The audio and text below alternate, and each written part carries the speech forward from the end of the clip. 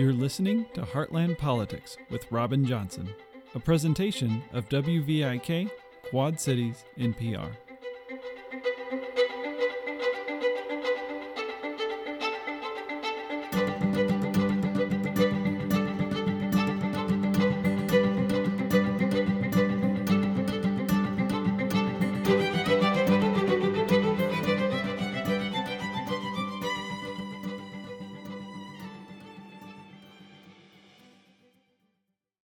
Hello, everyone, and welcome back to the Heartland Politics show and podcast, which is aired on and distributed by WVIK Quad Cities NPR.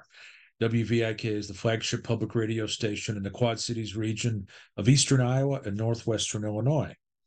I'm your host, Robin Johnson, and believe it or not, we're just about 3 months away this weekend from the Iowa caucus, and of course, the focus is on the Republican side. And it's a very interesting race, a lot going on. Candidates are crisscrossing across the state, a lot of national and international news affecting this. And so here to sort it out at the 3-month mark, 3 months to go, nobody better really than David Kochel, who's a veteran Republican consultant and operative in the state.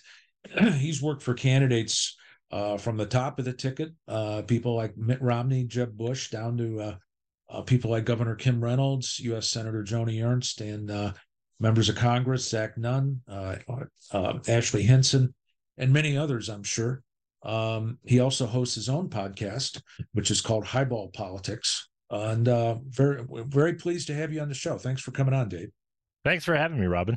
Looking forward to this.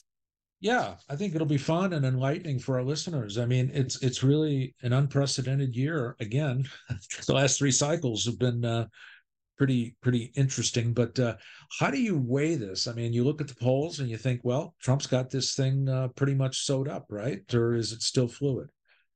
It's still fluid if you care about the Iowa caucuses and if you kind of understand the bigger picture and the process that's going on here. If you just look at the national polls, yeah, Trump's lead looks insurmountable.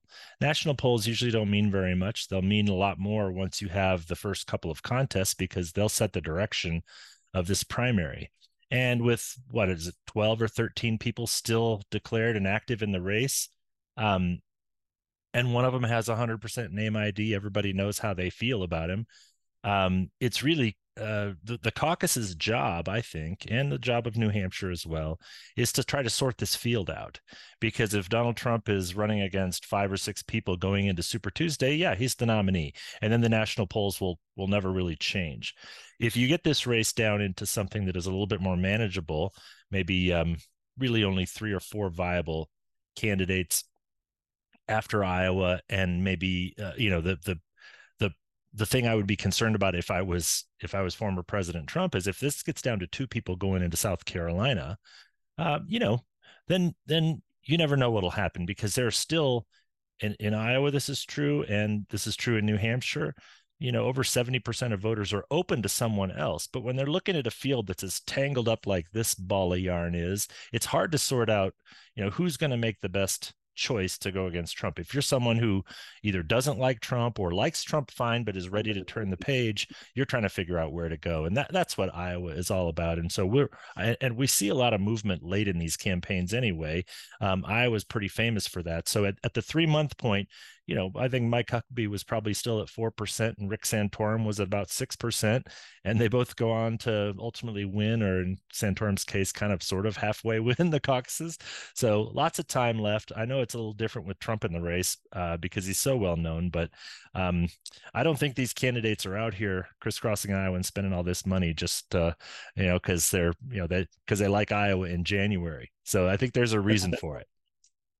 Well, it's interesting. I looked at a couple of poll aggregators, RCP and then 538, and they both got Trump right at about 50% and DeSantis in the high teens. Haley's behind that a little bit. But again, as you said, this is still with multiple candidates in the race, up to a dozen. But Trump seems locked in right around 50%, which you can read one of 2 ways. There's still ground to be made up by somebody if it consolidates, or he's just got a solid share block that just isn't going anywhere. Yeah. Do you see any movement in that one way or the other? Do you feel like there's a sense that what voters could be pulled away, Republicans to another candidate?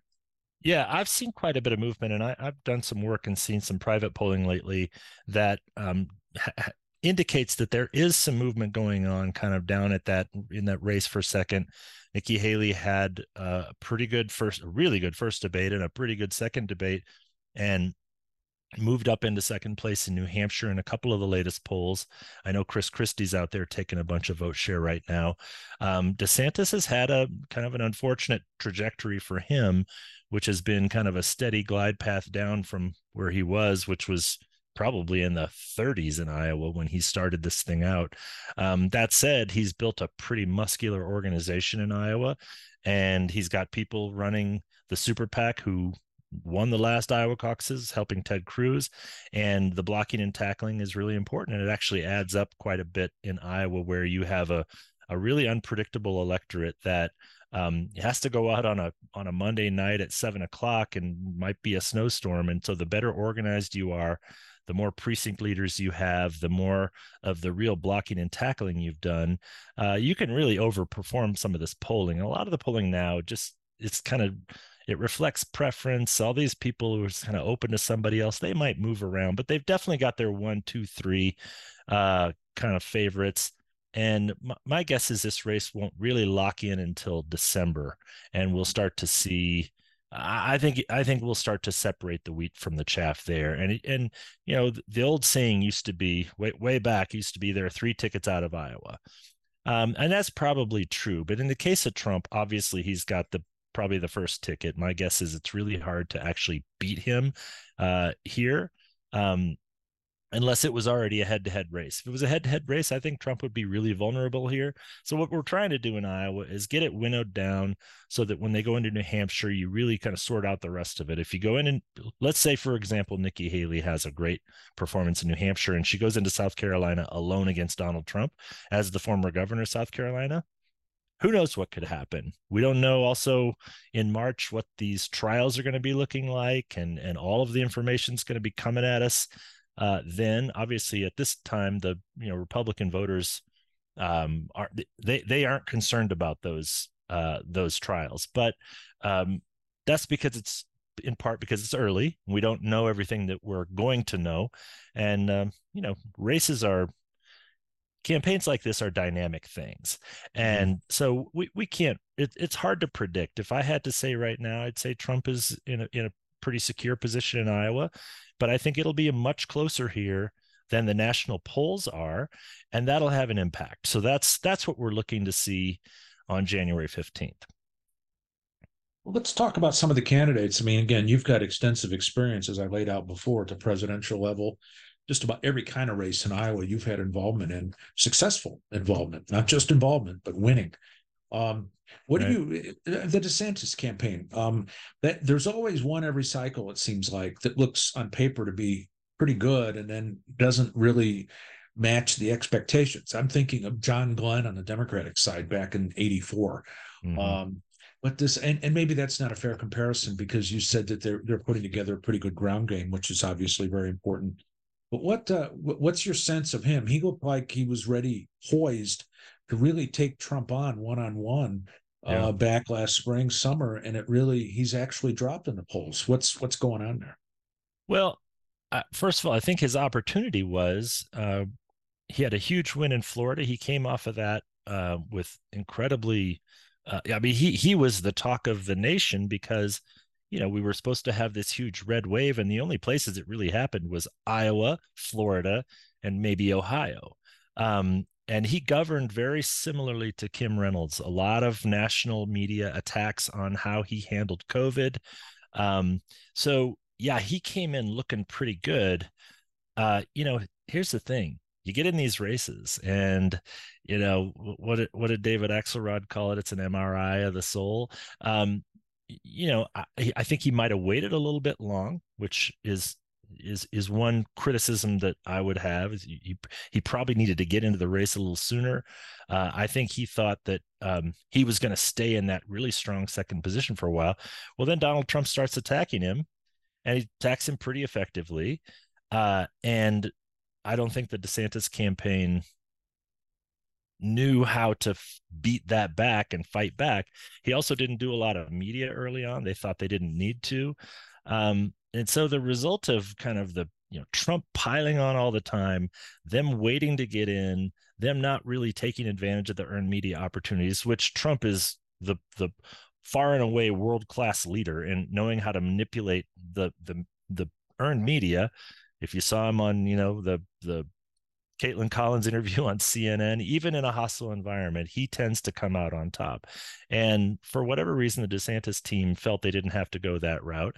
And the result is he's slipped.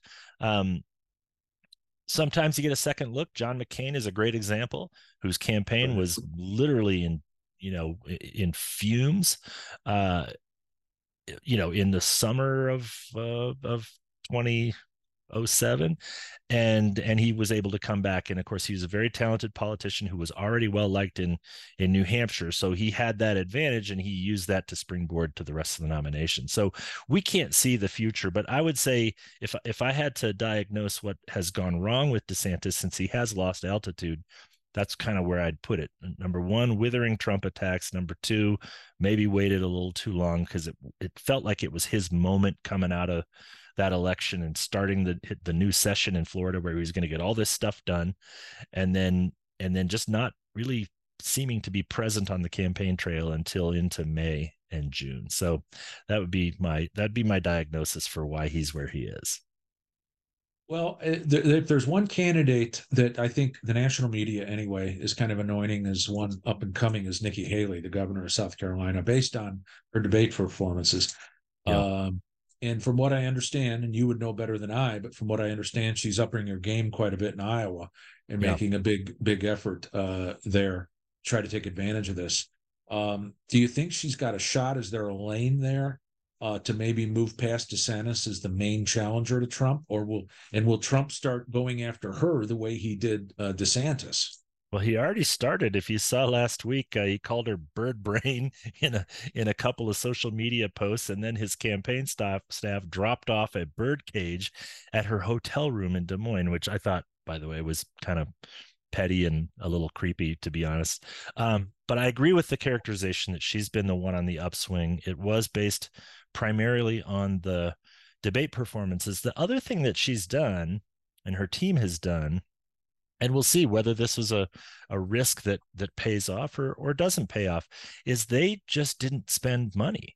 As you said, they're just starting to ramp up in Iowa now. They didn't really hire their first staffer until a couple of months ago in Iowa. Maybe it's 3 months now. And now they're building out. Well,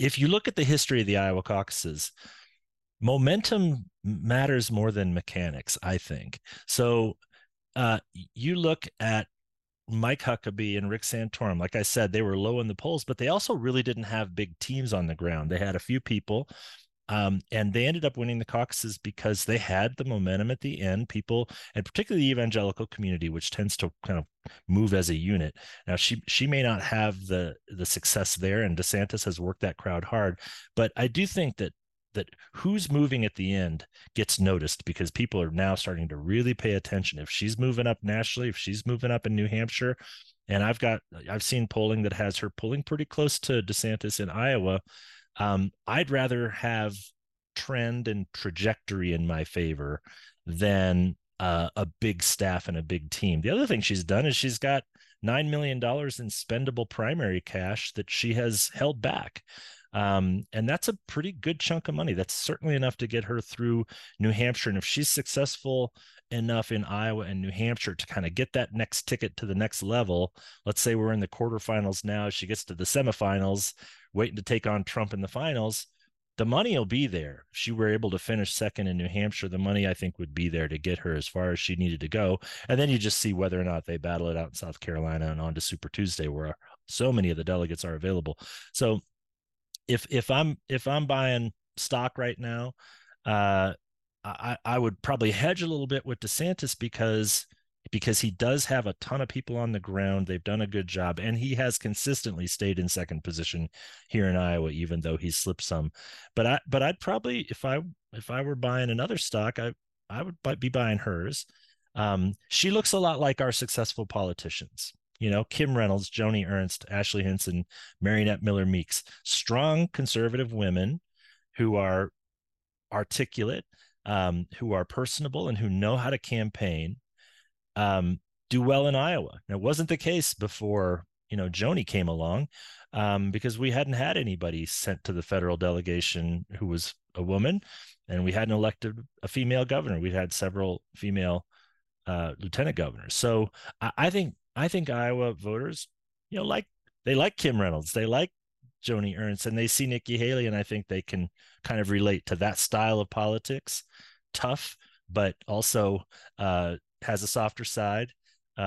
Is just as a good articulate campaigner, and obviously when she was standing up there on the debate stage with all those men, she stands out and she performed at a very high level. So I think there's a good reason why she's been the one to watch recently, and it has borne out. She's brought in more money, she's gotten more endorsements, and I think if I was with her campaign, I'd like where I was right now. And you want to have a really good next couple of months. If you can get into that second position in Iowa and in New Hampshire, then you've really got a story to tell going on through Nevada to South Carolina, where she's obviously very well known. You're listening to Heartland Politics on WVIK Quad Cities NPR. This is your host, Robin Johnson, and I'm really glad that we've got some expert inside analysis that my host is treating our listeners to.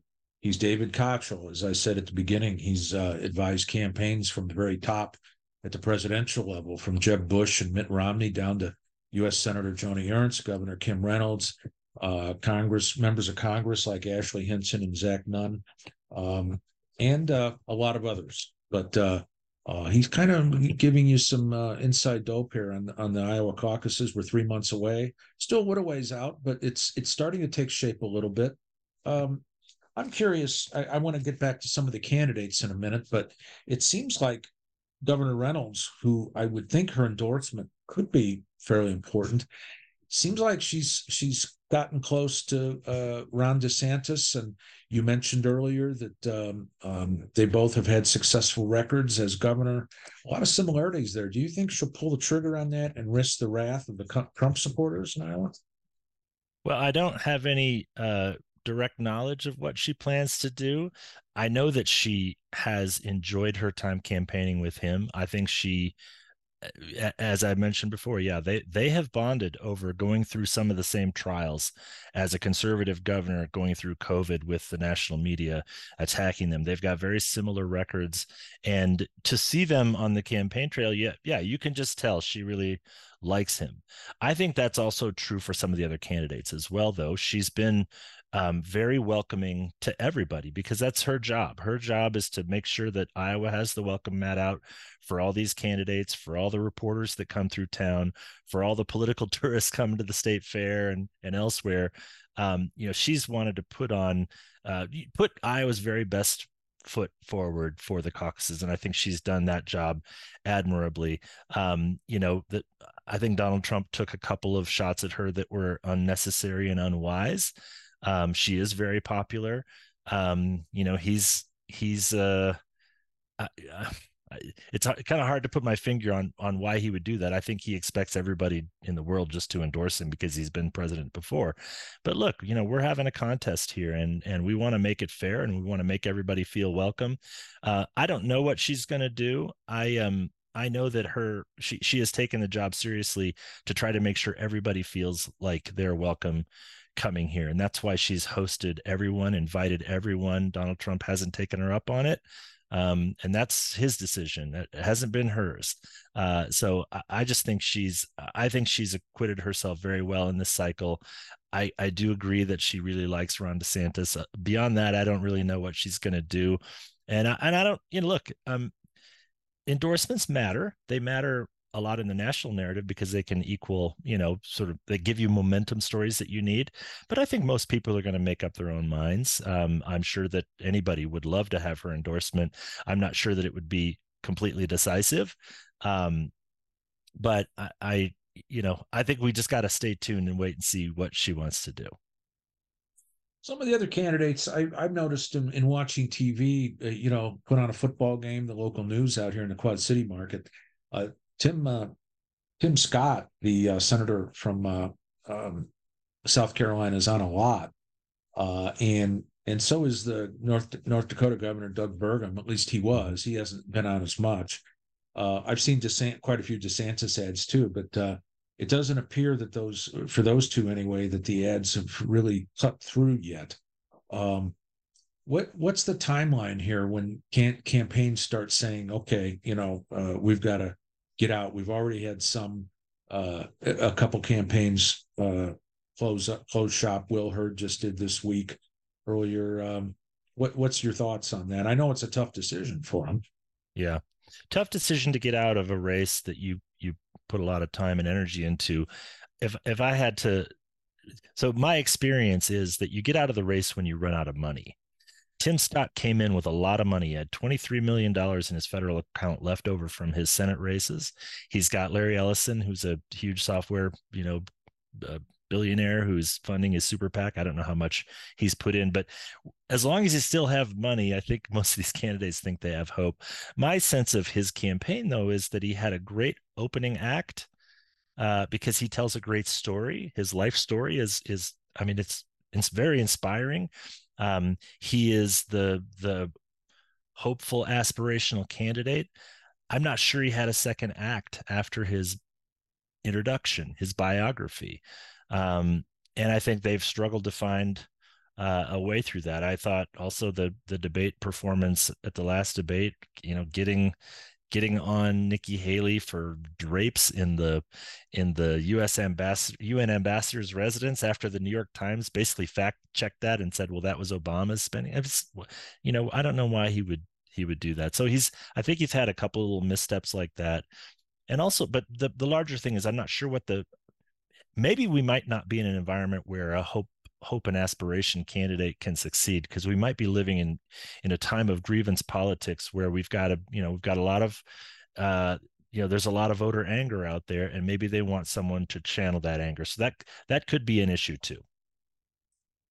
In the remaining time, there's other candidates running, and we can work them in. But obviously we had the terrorist attack, Hamas terrorist attack in Israel this week, just horrible. Yes. Continuing to read the stories coming out of there, some excellent journalism coming out on what exactly happened, and it's unbelievable.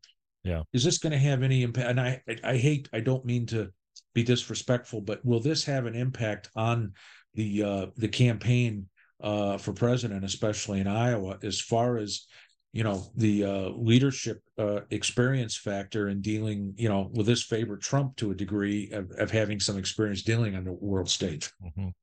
Well, these are events like this are really a test of your character and leadership, and can you clear the bar in your comments, in your approach, that help people understand that you are a serious person and that you are big enough to handle a crisis like this. So there's a bar you have to clear. DeSantis came out pretty strong, gave a I watched his response on Morning Joe the other morning, and I thought he cleared that bar. I've watched Nikki Haley, who has obviously a lot of foreign policy experience based on her time as UN ambassador. I thought she cleared that bar. I think Tim Scott made a huge mistake saying there was blood on Joe Biden's hands. After you saw Joe Biden's speech the other day, where he stood foursquare with Israel, he said all the right things, no daylight, all of that. I think that was a mistake.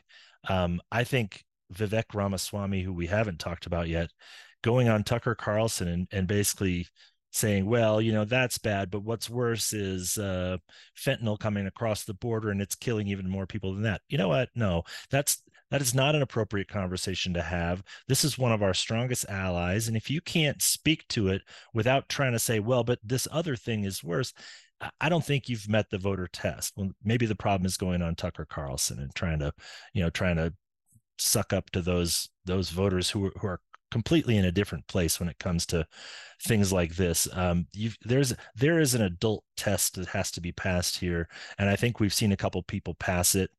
I don't think Vivek was one of them. Back to your first point on Donald Trump, though, the fact that he was president, and he had a good relationship with Netanyahu. He moved the embassy. People who want you to be a hawk on these issues and stand strong for Israel, he's cleared that bar too. So I think those three are kind of the ones that, to me, have really shown.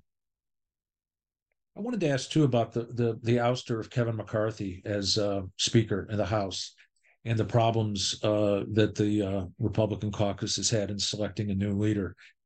Does that concern you about the messaging that the Democrats no doubt will use, that the Republicans can't run things, and could that possibly jeopardize seats like Congresswoman Miller Meeks and Hinson here in Iowa? I don't think it's going to have a big impact on their race. First of all, it'll be resolved here at some point over a year before the election.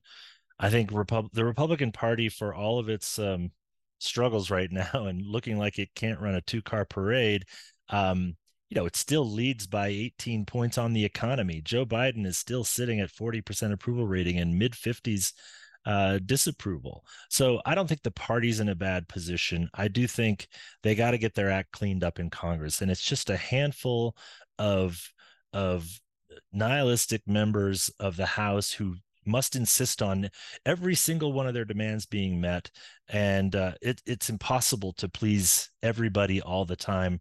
At a certain point, that fever will have to break, because if we can't look like we can manage just the House of Representatives, why are voters going to give us a chance to manage the affairs of the entire country? So I do think the fever will break.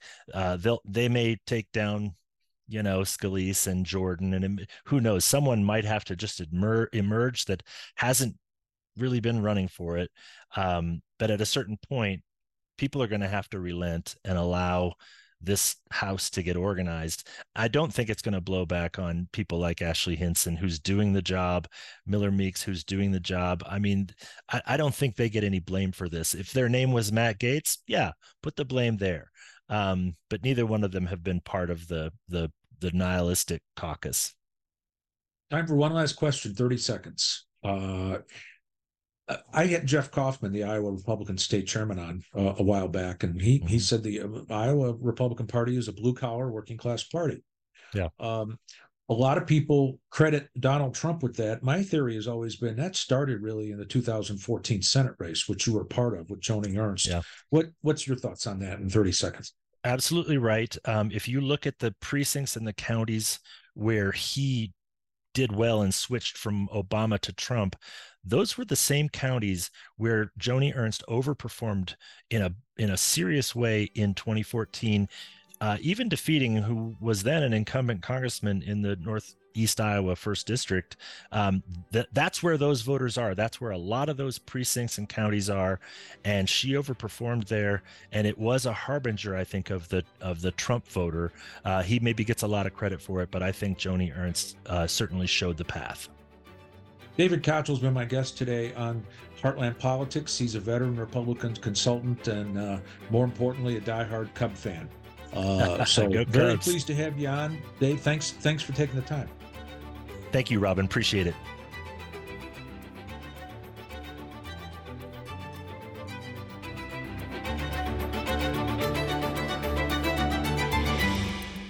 You're listening to Heartland Politics with Robin Johnson, a presentation of WVIK Quad Cities NPR.